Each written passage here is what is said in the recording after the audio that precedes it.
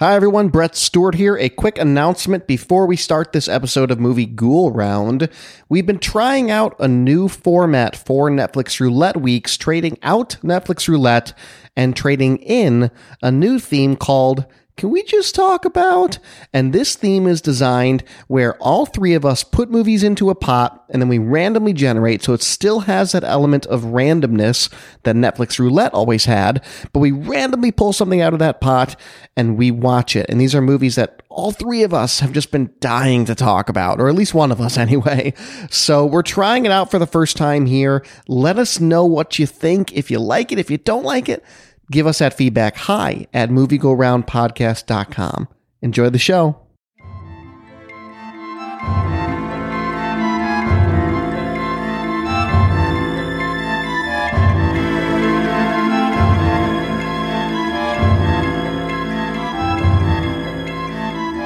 Hello and welcome to Movie Ghoul Round, the film podcast that rotates between different themes every single week on a 5-week schedule. This week's theme is Can We Just Talk About?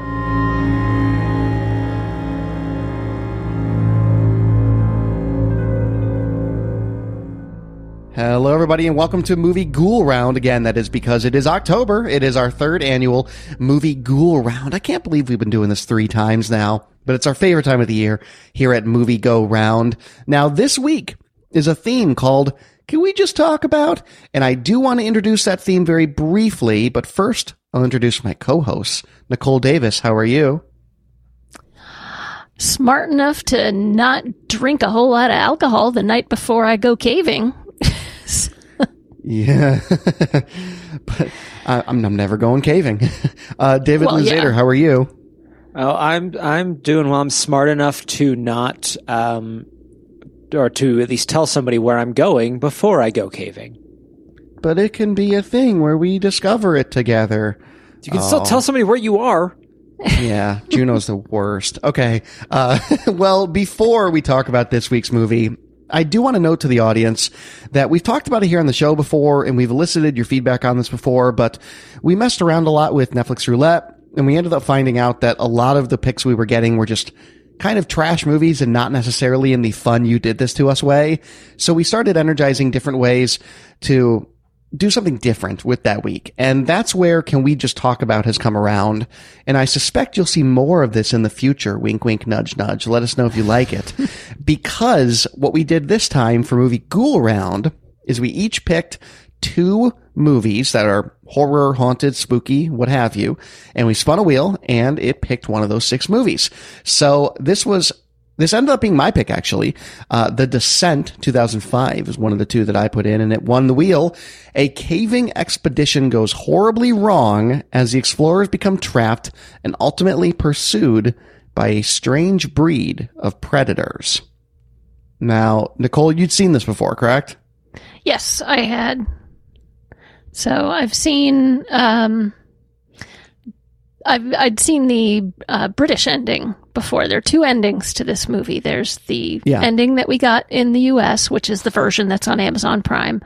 And there's another ending that's the UK and worldwide ending, and which I think is better. But yes, they each have we'll their absolutely points. get into that for sure. But chances are, if you're watching this on Prime like we did, or probably most rentals, honestly, unless you're in the UK, you're probably getting the American ending, but you'll quickly know what that is when we talk about it.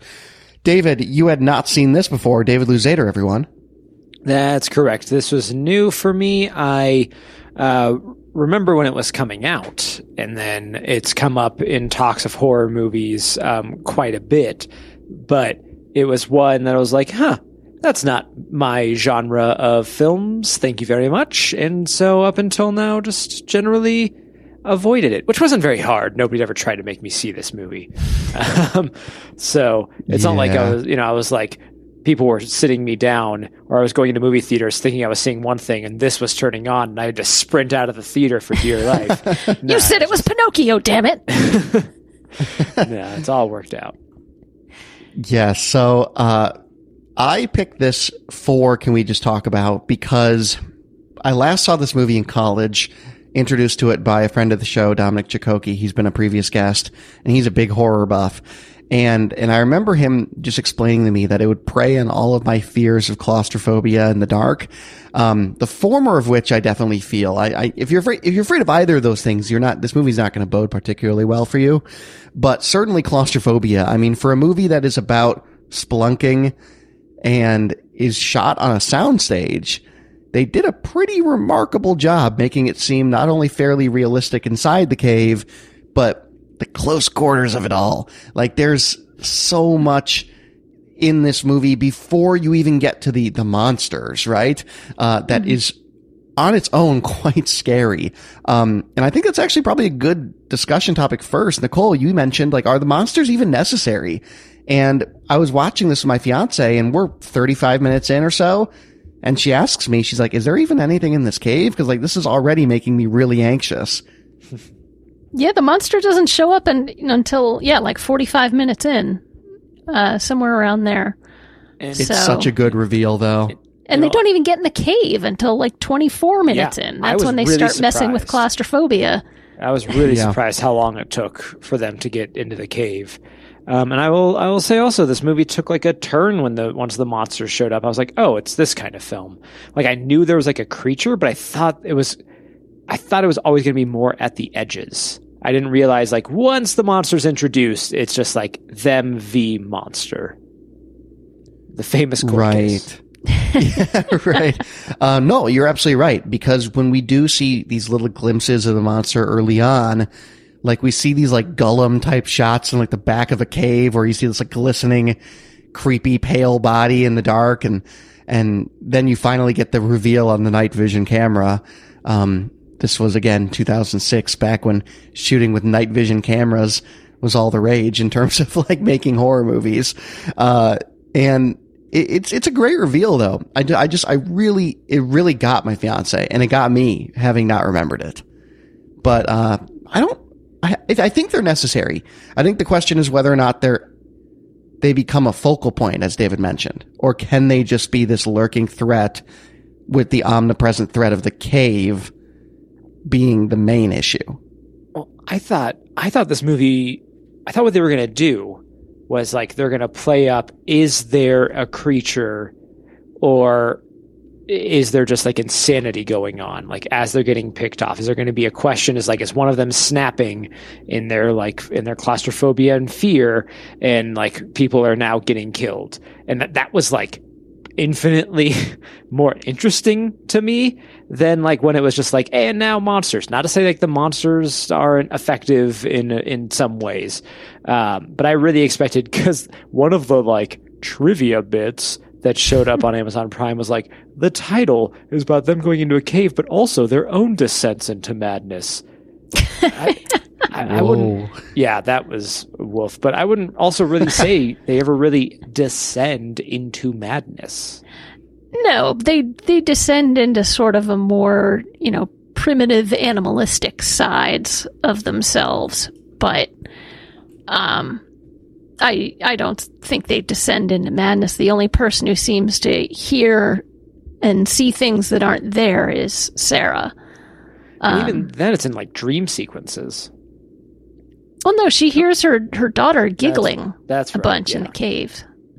So it would have been an interesting... I'm not going to say it would have been better, because, this movie is very good. But I think it would have been really interesting if it were more that sort of thing, where like each one of them sort of has their own hallucinations and their own things that they're wrestling with in the cave, and yet they still have to figure out how to work together so they can find their way out, even if they're all seeing different stuff. That would have been an interesting sort of challenge. But yeah, and that might have given us a little more characterization, which we don't get a lot of in this movie.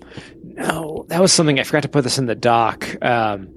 But the beginning of the film, it's like, all right, here's our 3 main characters. Did you learn their names? Nope. Well, here's 4 more characters. Let's play. At least 3 of them kind of look alike. Yeah.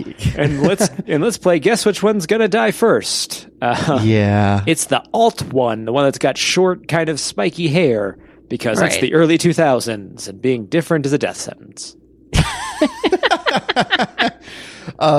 That should have been this movie's tagline. Yeah, and you put that in our docket, David. You know, this movie is very 2000s, and like all the trappings of just like horror tropes in the mid-aughts are absolutely here. Particularly when it turns into that like full on slasher, like, you know, halfway into the movie. It's a relic of its time, but also I think holds up very well. That's something that surprised me, was that like I said, the soundstage design, remarkable.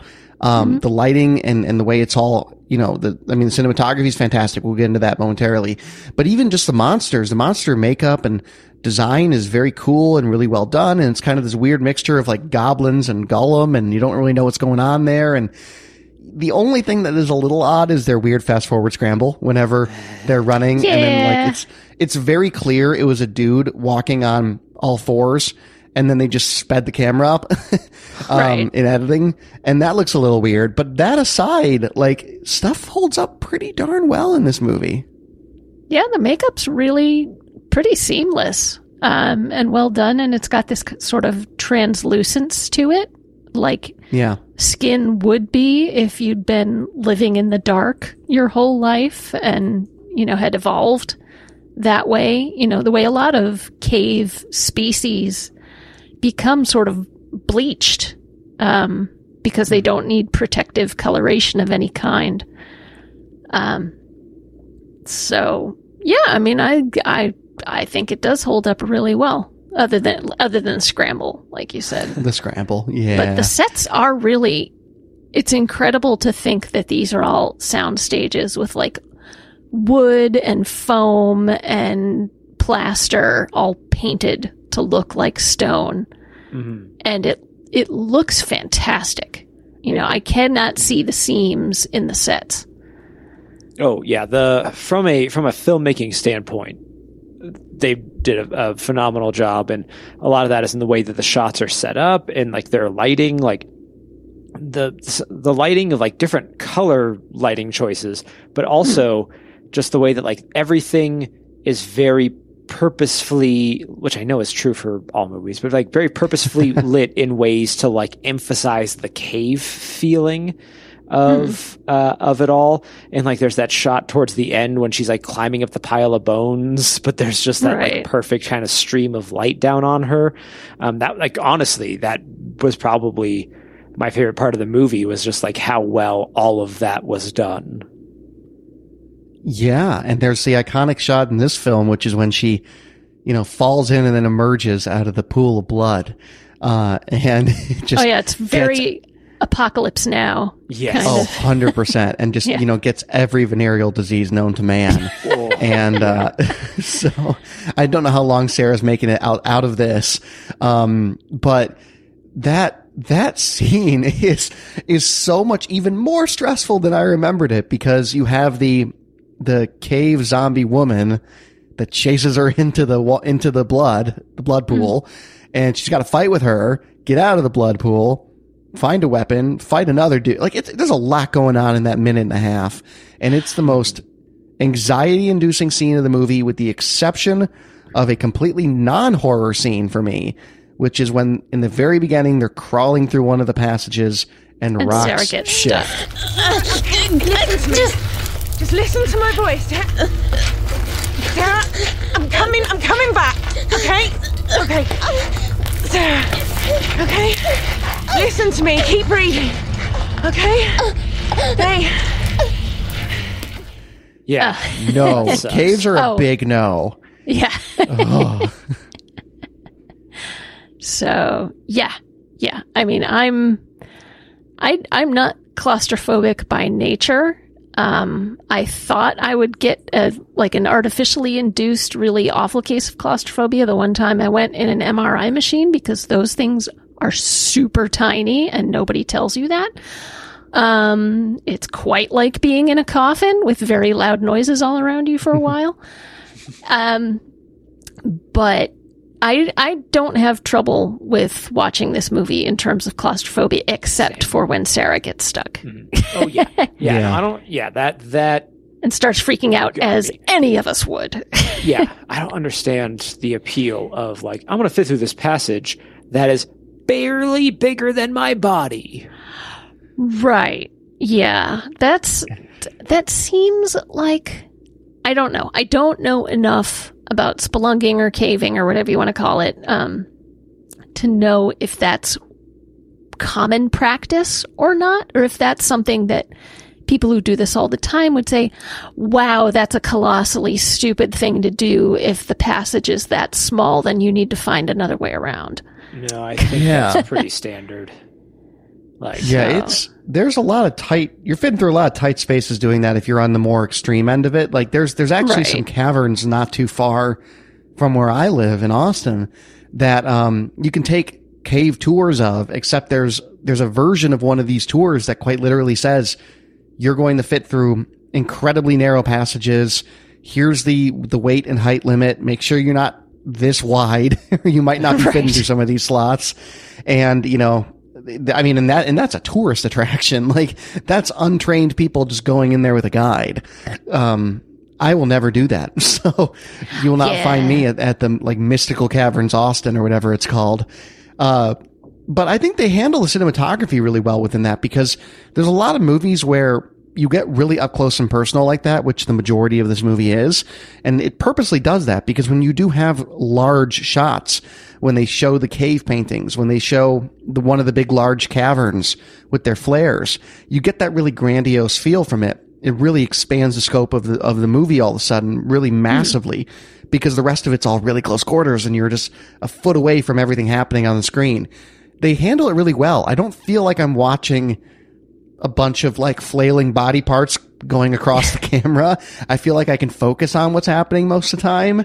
I feel like they use the camcorder to sparse effect, which is good, because the last thing we want in this movie is looking at a bunch of found footage through a camcorder. I thought that's what a lot of this movie was going to be, was they showed a camcorder. Yeah, I know. But they'll use that camcorder in The Descent 2, which is not a great film. We could talk about that later. But yeah, so it's I think they just handle it remarkably well. I'm trying to think of other movies that handle close quarters as well as this does, and this is amongst the top of the list for me. Yeah. I'm trying to think. I don't know. I think there's maybe one or two scenes where there's a mystery light source, where it's lit just enough to see, but you're not quite sure from where. But mostly they're very good about showing, directed light source. Like, you've either got the headlamps or flares or glow sticks or an actual torch. And then for some reason, there's that one scene where the flare's a different color. For some reason, she's had purely red flares up until now, but right before all the creatures attack them, she finds a white one or a yellowish one that looks more like ordinary daylight. We want to show you what these things look like already. Right. You really want to get a good look? Here you go. So let's talk about the monsters, because there's lots of theories online as to what the monsters are, and the movie kind of leaves it up to your interpretation. We do know that this is a passage. This is a cave passage that's not mapped, at least not known in modern times in the movie, and that's why Juno leads them into it. We later find out, because she wants them to discover it together, which means that the rescue crews don't know where they are, because whenever you do an expedition like this, you're supposed to tell people where you're going. Yes. She does not do that, we learn. But in any case... It turns out that because she's not the one who filed the plan with Search and Rescue Service. She lied to the friend who went to do it, so the friend did it on good faith. Exactly. I was about to say the British one, but I realized this is a British movie. They're all British. She just has the most distinct accent.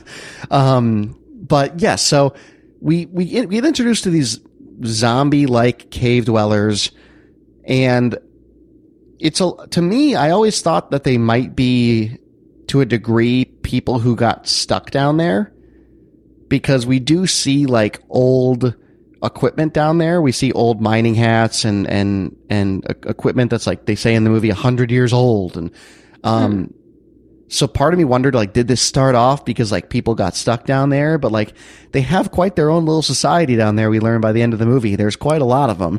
And their features are too far off of human to have been just the last 100 years. Yeah, right. There's that. And then the other thing, the movie, I noticed, I don't know if I remember this from the first time I saw it, but when Holly dies, our alt rock, spiky haired Irish one. Yeah. Uh-huh. Yeah, when she dies, her eyes turn green, and it kind of alludes to them being able to zombify you in a way and like turn you into one of them. No. I mean, her eyes turn green. No, they just focus on her eyes to show that her pupil becomes fixed, that she's dead. No, look at our Slack right here, and I'll put this in I'll put this in the show notes. They turn like full green. No, it's her. They're showing her eyes like, I think that's just her color of eyes, and like they're. Oh really? Yeah. They showed her eye dilating to show she was still alive. Oh, okay. Maybe I just to show that she was actually still alive. Okay, that's interesting. Okay, yeah, because it's maybe she just has really green eyes. Then okay, that makes it even worse. They're dragging you to the bone pile before you're actually 100% dead. Oh, they're eating which is it. how Beth gets there. It's one of the girls towards the end. One of them is like getting eaten alive. Yeah, telling me you just leave all Becca. Of your groceries out on the counter. Yeah. You don't put some in the fridge for later. I don't think they have. There's no fridge in a cave. Yeah, there's no. No, but there's an eaten room by the looks of it, though. Oh yeah, there's the uneaten room and there's the eaten room. Right. I had a small problem with the monsters because they're like they can. Like they can't see because they've evolved down in the cave, so they don't have. Okay, fine, whatever. But they're like they hunt by sound, so they have like really great hearing, but no smell. Like they didn't develop any sort of sense of smell because they're constantly like right up on them, like sometimes like touching them, and they like don't apparently know what human flesh feels like, even though they eat it. But it's like. Like they don't have like the only sense they use at all is hearing. Yeah, that's a good point. Yeah. This is me nitpicking a little bit. No, right. Yeah, no, you're I hear you on that. I mean, it's I can't remember quite if The Descent 2 tries to explain the monsters more. For those unfamiliar, The Descent 2 is, made years later by someone who was, I can't remember exactly what it was, but it was like someone who was related, maybe it was a writer on the original movie, ends up becoming the director. Yeah, it's one of those Neil things. Marshall in any case. It's one of those things. And I read an interview with the director where Marshall was actually saying he actually didn't see it for the longest time. He just had zero involvement in it. But it picks up right after the movie, the American ending, where, she goes to these people and says, "Hey, zombie cave dwellers ate all my friends." And then the people predictably are like, "No, you're crazy." So she has to go back and show them she's not crazy. So she goes literally right back into the caves. I don't remember a ton about it, but I don't remember if they get more into the cave people. My assumption is they probably don't. I don't know. I suppose you could paper it over by just saying, they've been in the caves all day. They've been rubbing against the walls and jumping into water and, getting all sorts of smudge on them. They probably just smell mostly like cave. Smell like cave. That cave smell. Yeah. Yeah. Ode to cave, pick it up from $50 at the perfume counter. Mm-hmm. Yes. But I do remember, they show them a little bit more in the second movie, and they have some more distinct features, and they look a little bit different in that movie because they kind of went a little bit too far with the makeup, and so it doesn't look as good.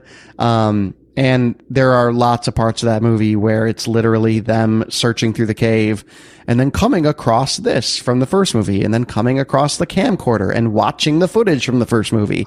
It's one of those things. You don't need to see it. We had to pad the time, so we just put 20 minutes of the first movie in here. 100%. Isn't that like Silent Night, Deadly Night 2 that does that? I was just about to say, what is the Garbage Day movie? I literally just Googled Garbage Day. Where they literally just reused 20 minutes of footage from the first movie.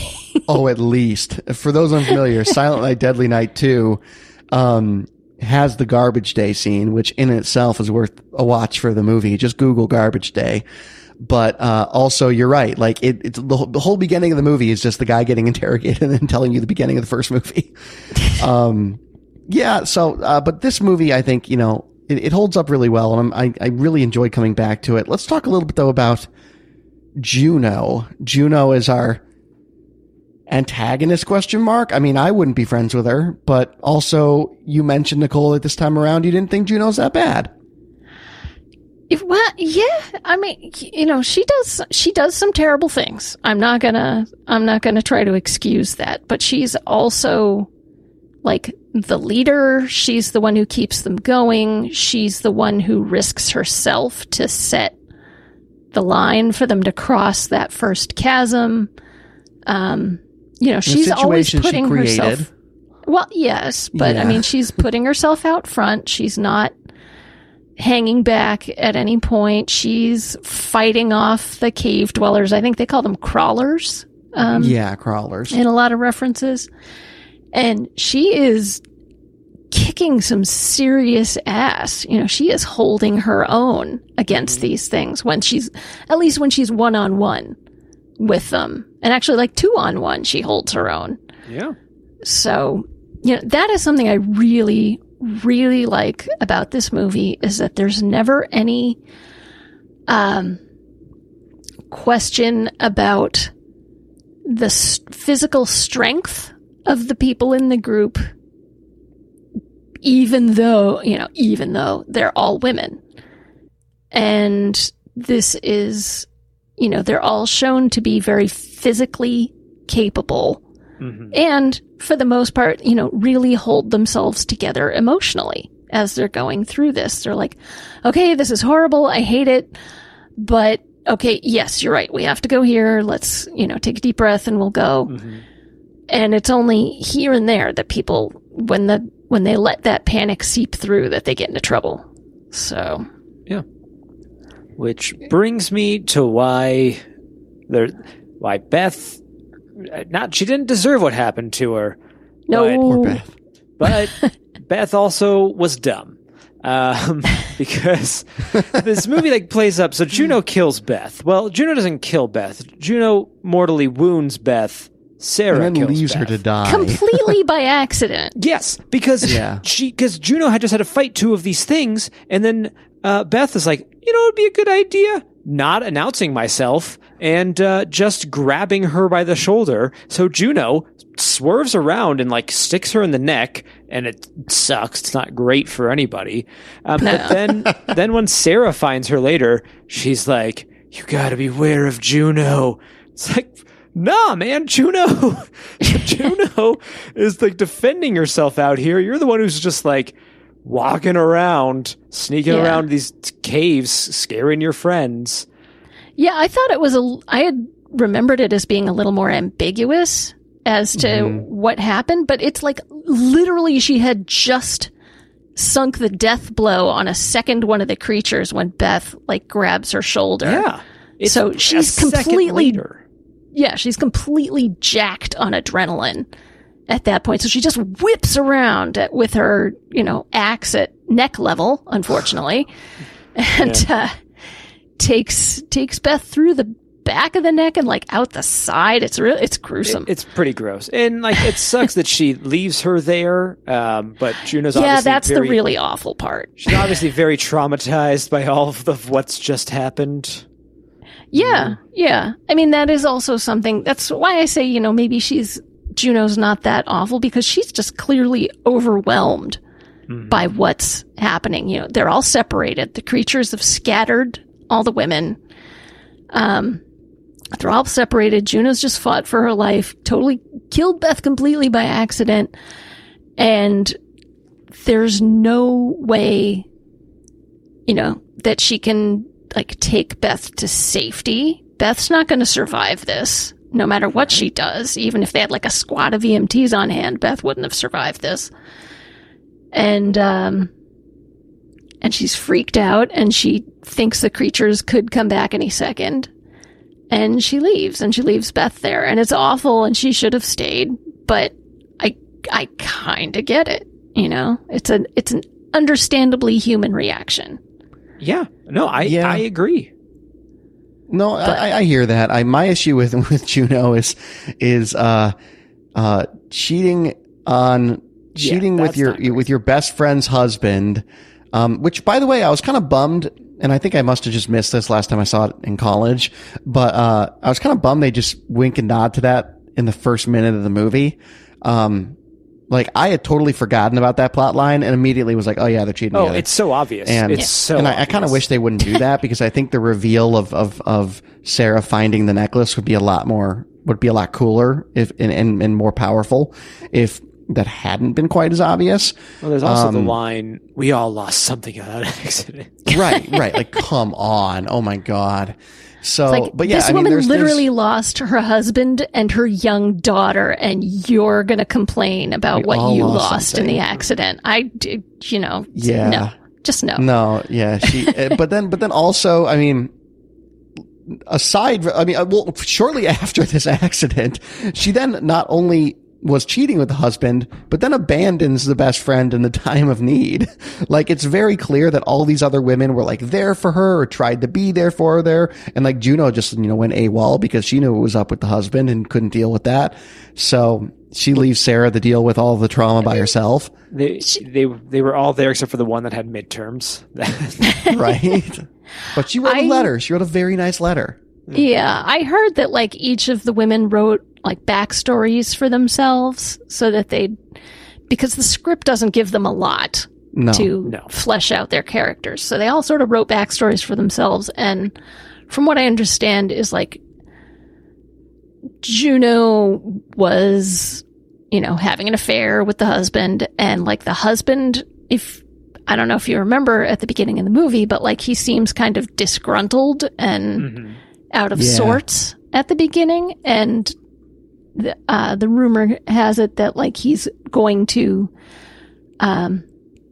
tell Sarah soon and leave her for Juno, or at least confess the affair, and they would have to talk about it. But Juno's in mourning. She was in love with this guy. She was in love with him enough to have an affair with him, even though Sarah was a close friend. So I can. He just died. I can get why she might not want to stick around to comfort the widow. Right. In this situation. It doesn't look good, but, she just wasn't able to deal with it. No. I do think, though, the final reveal of Sarah leaving her to die, and we're going to close in here on the ending differences, but it's kind of a badass reveal. The wordless, nod to the necklace, and then just capping her right in the knee and getting out of there. Pretty great. Maybe it's just, I didn't love that. No. I didn't, it was just. It's kind of Midsommar. Yeah, it's so horrible to do to Juno's her. not a great person, but that's an awful thing to do to her. She's going to get It eaten is a horrific alive. thing to do. Yeah. Yeah. She brought them down there, though, and was cheating with the husband, and her kid is dead. I'm not going to say her kid's dead because of Juno, but yeah. No, it is brutal. It is absolutely brutal. Yeah. But at the point at which Sarah goes full Conan the Barbarian, and it's just covered in blood and just kicking ass, and when she shows up and finds Juno at the end of the movie, Juno is all scared and looking around the caves, and Sarah's no, I've mastered these caves. I know these caves now. And she's just wandering around with a torch. Like she's gone full. She's off the deep end. And oh yeah, torch in one hand, axe in the other, covered in blood from head to toe. Right. Just the quivering anger lip whenever she talks to Juno, and Juno lies to her. You know, Juno does lie to her about Beth. Yeah. You know, she asks, "Did you see Beth die?" Oh yeah, Sarah's testing her to see if she'll lie or tell her the truth. Mm-hmm. And it's like, always tell the truth, you know? Yeah, in this situation... Always tell the truth. You don't want to get caught out in this particular situation. Right, this is not the time to lie. This is where you say, you know, I had just killed one of those things and Beth tapped me on the shoulder without saying anything, and I whipped around. I was scared. I was scared. It caught her through the neck. I'm so sorry. You know, that's all she had to say. Whew, but I got that off my chest. Let's go get some milkshakes, huh? Right. The weird warning from Beth aside, though, I do think it is a genuinely heartbreaking scene. I think it's well acted. We haven't talked about the acting in particular, but I think the acting is very strong in this movie from, you know, a bunch of actresses that are not like necessarily household name actors. I don't know any of them. At least not in the U.S. Well, at least not in the U.S. And they're great. I think like with movies like this, I always prefer it when I don't really know the people. Oh, for sure. You know, but I think they do really well. And I think then that scene where she has to finish off her friend, it's brutal. God. Finish her. Yeah. Yeah. The Mortal Kombat undertones. It's dark.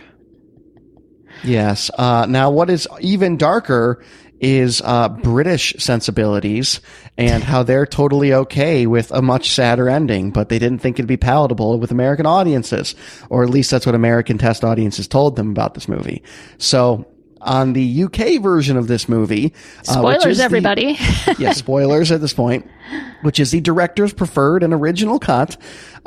We get an extra couple minutes of the movie when Sarah escapes and she is driving down the road. We find out that in reality, she is having another one of her, nightmares, really. She's having another one of her nightmares and wakes up and realizes she's still in the cave and she has not escaped. And they are closing in on her. So, you know, it's a difference of Sarah's life in the two cuts. It's a very different ending. But she also has a hallucination of her daughter, like sitting in front of her birthday cake. Right. Which we've seen repeatedly earlier in the movie. Yeah. Mm-hmm. Yeah. And so, you know, she gets to have this last vision of her daughter. So, I mean, it's bittersweet, but is that really worse that she gets this last vision of her daughter before she dies, or is it worse that she's got to live with her husband, her daughter, every one of her friends, including her best friend, dead after this incredibly traumatic, terrifying experience? Right. She is, we did a Halloween on this, and like, you know, Jamie Lee Curtis, his character lived through a thing that made her like a hermit, you know, survivalist hermit, understandably. Right. Now, this is going to be that times about 1,000. Yeah. Yeah. Like if Sarah's going to be a mess. Right. She's just going to like be withdrawn and like, it's not, neither ending I think is happy for No. No, I mean, in the sequel, she goes back in like a week later, which is just bonkers. But yeah, I mean, I don't know if I necessarily feel I know a lot of people feel strongly that the UK version is better, and at least based purely on the vision of the director and my dislike for seeing creatives' work altered for test audiences, I am inclined to appreciate the British ending more. With that said, I don't know if it's that much of a better or worse movie with either ending. I didn't think... I mean, I watched it on YouTube, and it's like an extra minute 30. I was like, oh, okay. Yeah, it's just like 2 scenes. Okay, I see what they did there. But it didn't feel to me like, oh man, that was the ending. It's like, oh, okay, that was different. Yeah. It feels less abrupt. Yeah, it doesn't cast a new light on the whole thing at the end. You know, it's not the ending of The Sixth Sense that's been chopped off and you look at that and say, oh, wow, that really changes the whole tone of the movie, doesn't it? You know, when you go back and look at it. It's pretty much the same movie from beginning to almost the end this way. Yeah. And it also, like, the English or the American English, but both in English as far as I know. I don't think the UK version is in Spanish. But anyway, the American ending is still part of the ending. They just, like, cut it a little bit earlier. So it's like, it's not like they shot a whole new thing. Right. Yeah, I mean, I do think that if we want to talk about how... someone made a comment earlier about what could have been more effective, I believe it was you, Nicole, was exploring more of the demons that people are facing once they're down in the cave. And, like, we get some foreshadowing to that. You know, one of the women is talking all about when they're climbing down in, she's giving them a laundry list of horrible things that could happen to them if they don't take it seriously. And it kind of foreshadows a little bit of it. And it includes hallucinations. It does, right. Cave madness. And like, I think that, you know, if you want to talk about the descent of their minds, then the British ending's so much better because it has that, you know, her final breaking at the end of the movie. But yeah, I mean, I don't know if I feel strongly about one or the other. It always reminds me, whenever I see this, my favorite example of this is, you know, Nick Lowe, the guy who wrote Cruel to Be Kind. When he put out that record in the UK, it was called Jesus of Cool. And then when it came here to the US, it was called Pure Pop for Now People, because you weren't allowed to call yourself Jesus, with an American audience. Now, you couldn't be the Jesus of Cool. He is the Jesus of Cool, though. But in any case, yeah, we're real testy with our test audiences. I don't know what that is about American audiences that feels the need that I'm trying to think. Not necessarily sanitize, but like, I don't know what it is about us that makes this ending better for American audiences. I don't know. I think there's one or two instances where changing it because of the test audience was actually to the benefit of the movie. Mm-hmm. But I do think as a general rule, it's you change something about the tone and certainly the director's intent by forcing a change to the end of a film one way or another, either through shooting something else or through editing. Yeah. When studio notes and test audiences and stuff make the movie better, you like almost never hear about it. Like this kind of stuff like happens like in the background, and then stuff will happen where it makes it worse and they make a big deal out of it, which is understandable. And then they spend like $60 million on it for Zack Snyder. And I actually want to mention that because I think that when we start talking about like the alternate ending or the real ending and what the director's intent was, I feel like, and this is kind of a meta film conversation, but I feel like that has become more prominent in recent years because of stuff like Justice League, because we do have these big prominent projects that people are passionate about where they want to see alternate cuts of them. They know that things were messed with by studios. Even the Suicide Squad, which, you know, I'm sure we'll have on the show someday. That is one where people are now clamoring for the Ayer cut of that movie. And he doesn't want to give it, but it's just like, it's one of those things where directors, I feel like as a film consuming culture, because of these big movies, we are more cued into the fact that this process is not clean and that creatives don't come out of it always successful with what wanted to get out of it. Well, I think a lot of that started with like streaming, and a lot of it started with like, especially The Irishman, when Netflix was like, don't worry, Scorsese, do whatever you want. 3.5 hours? Great. And like, that's now, you know, I think stuff just goes straight to streaming. They don't have to worry about box office success as much. Like now I think that conversation is a lot more at the forefront because in the rare cases like the Richard Donner cut of Superman 2, where that actually like drastically changes the film, and that came out on like DVD, but still came out on DVD. Like they didn't re-release it into theaters. Yeah. This whole, like the whole direct release to audience has changed that whole conversation, I think. Right. Yeah. And we've also been arguing about whether or not, you know, oh God, I totally just forgot what it is. It's the, is it the unicorn? No, the origami unicorn. What is at the end of Blade Runner that we've been arguing about for 40 years? Yeah, it's an origami unicorn. You're right. Okay, yeah. So I mean, there are, that is one where, some minor edits out of one of the, 17,000 cuts of that movie can change your perception of what happens. And certainly him driving off into the sunset's pretty definitive versus another. So we've had it before. I just think that we're talking about it on Twitter, which is unique. And I think that things like Justice League make that happen. Yeah, like I don't think we need Justice League, a re-edit or additional stuff. But, sometimes it's to the benefit. Like, I believe that the Alien 3 assembly edit is much better than the theatrical release. Just because there's very hard for Alien 3. But. Well, it's true. I'm not one who thought that it was horrible. When I said depressing, yes, but bad movie, no. But yeah, there's like a whole plot thread that gets hacked out, and the movie makes a lot less sense without it.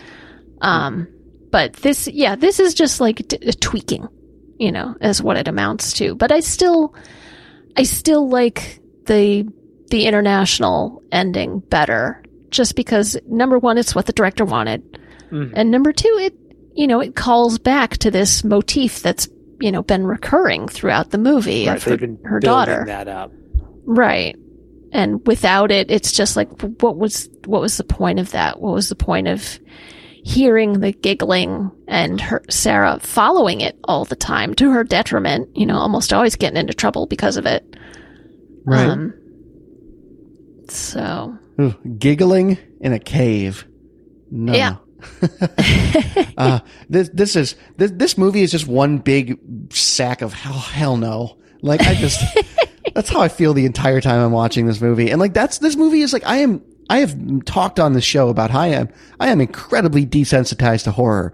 I grew up on the internet. I have seen both like real and fake horror to a massive degree, like every other millennial. And not a lot of horror movies scare me. I love them. I think they're really fun, but they don't bother me.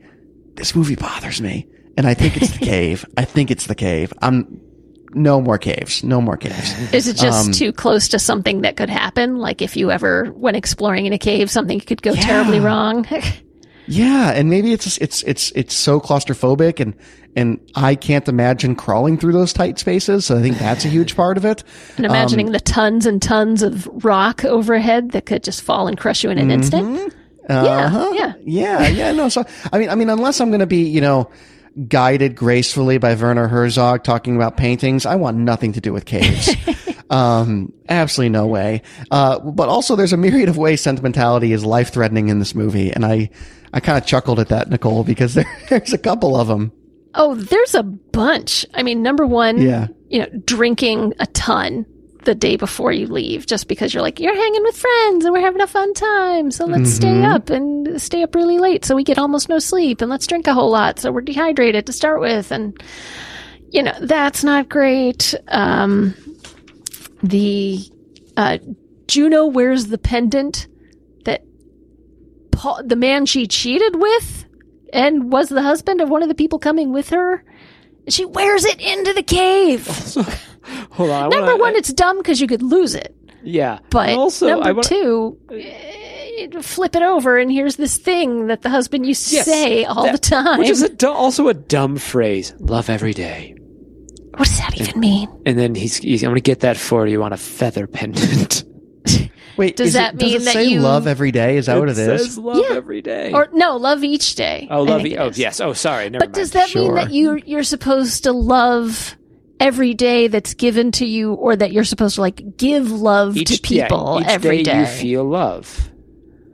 Or hopefully you get love. It's wishing that you get love every day. Or sure. It means everything and nothing simultaneously. Exactly. So, I mean, there's that. Yeah. There's Sam, the little cute one with the Heidi braids. Is she wears that watch that her boyfriend got her that's impossible to program, and the alarm goes off at the worst possible time.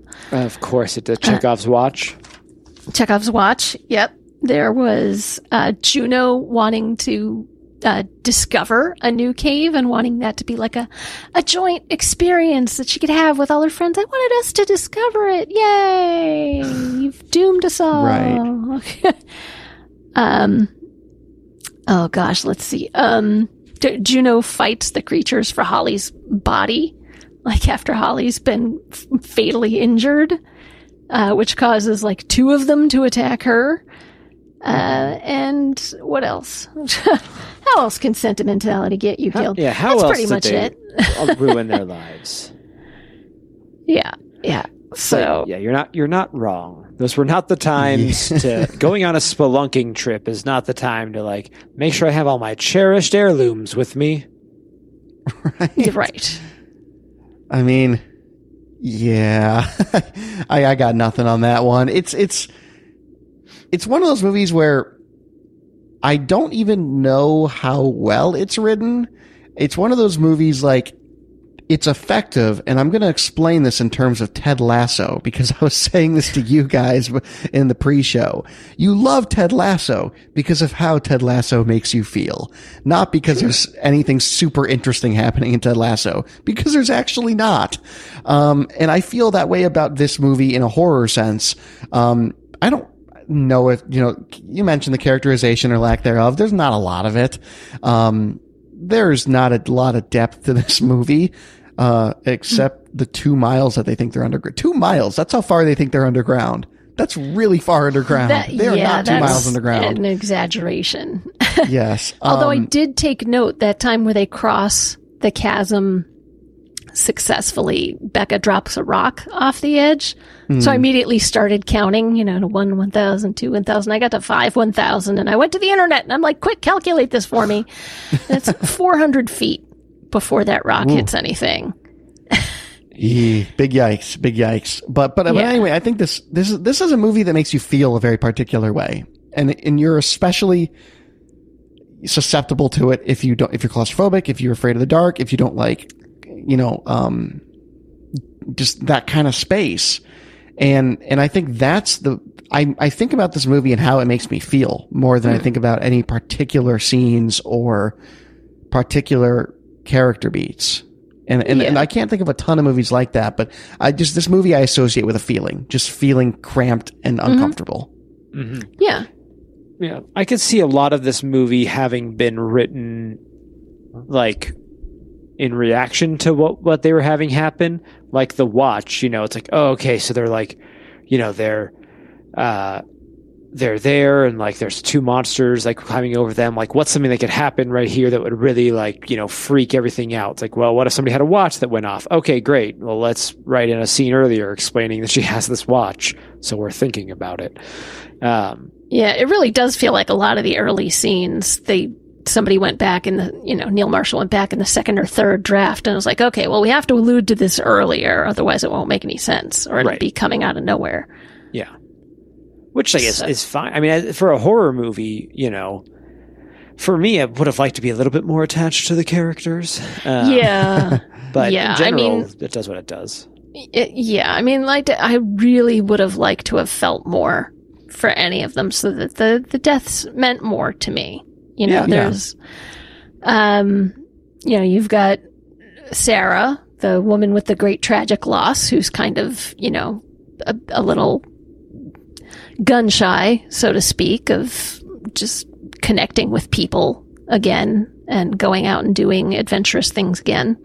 And there's Juno, who's like the tough, bossy one, who's, let's go, let's adventure, There's Holly, the sort of obnoxious, punky kid with the video camera.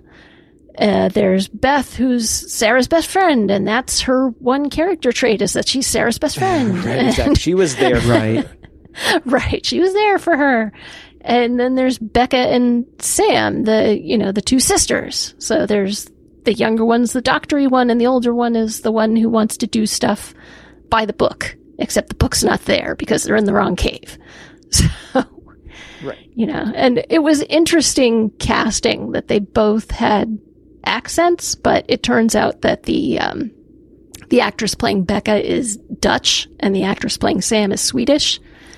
So the casting directors must have been like, Swedish, Dutch, same difference, whatever. Nobody's going to know the difference. Nordic blonde, no one will care. Yes. Right. And a couple final pieces on this movie. The same year, a much larger American studio was making a movie called The Cave. Yeah. And The Cave was made for a budget of $30 million, and it grossed 33.3. It was not a success. Whereas this film, which ended up being fast-tracked to release earlier than The Cave out of fear of The Cave, was made for £3.5 million and grossed 57. So, it did much better, but also was not without its marketing hiccups, because when they were promoting this around London around the time of the movie's release, they had a poster that was Sarah screaming like in a tunnel, and it kind of looks like a subway tunnel a little bit. And this was right around the London Underground bombings, and the site of the bombing actually had these posters up. So there's photos of the devastation with like the Descent posters in the background, which is just makes it way more eerie. But people were obviously, they weren't that mad with the Descent. They pivoted. They ended up releasing a bunch of new promotional materials that focused more on the women instead and less on like the setting, and the word terror, because they were using the word terror in all of the marketing. Yeah. So, the Descent. Are you glad you finally saw it, David? Yeah, I think I built it up in my head more than it actually was. This wasn't necessarily my sort of horror movie that I'll be returning back to. But I definitely see the appeal of it. Yeah, absolutely. And Nicole, revisiting The Descent, any final thoughts? Yeah, I mean, I would still recommend, even though the characterization's a little light. Goodness knows there's plenty of horror movies that have even less to work with, that are just, fodder to get destroyed and torn up in horrible ways. I had not remembered that, after around the halfway point, after Holly gets attacked, this movie is full tilt boogie all the way to the end. It does not let up.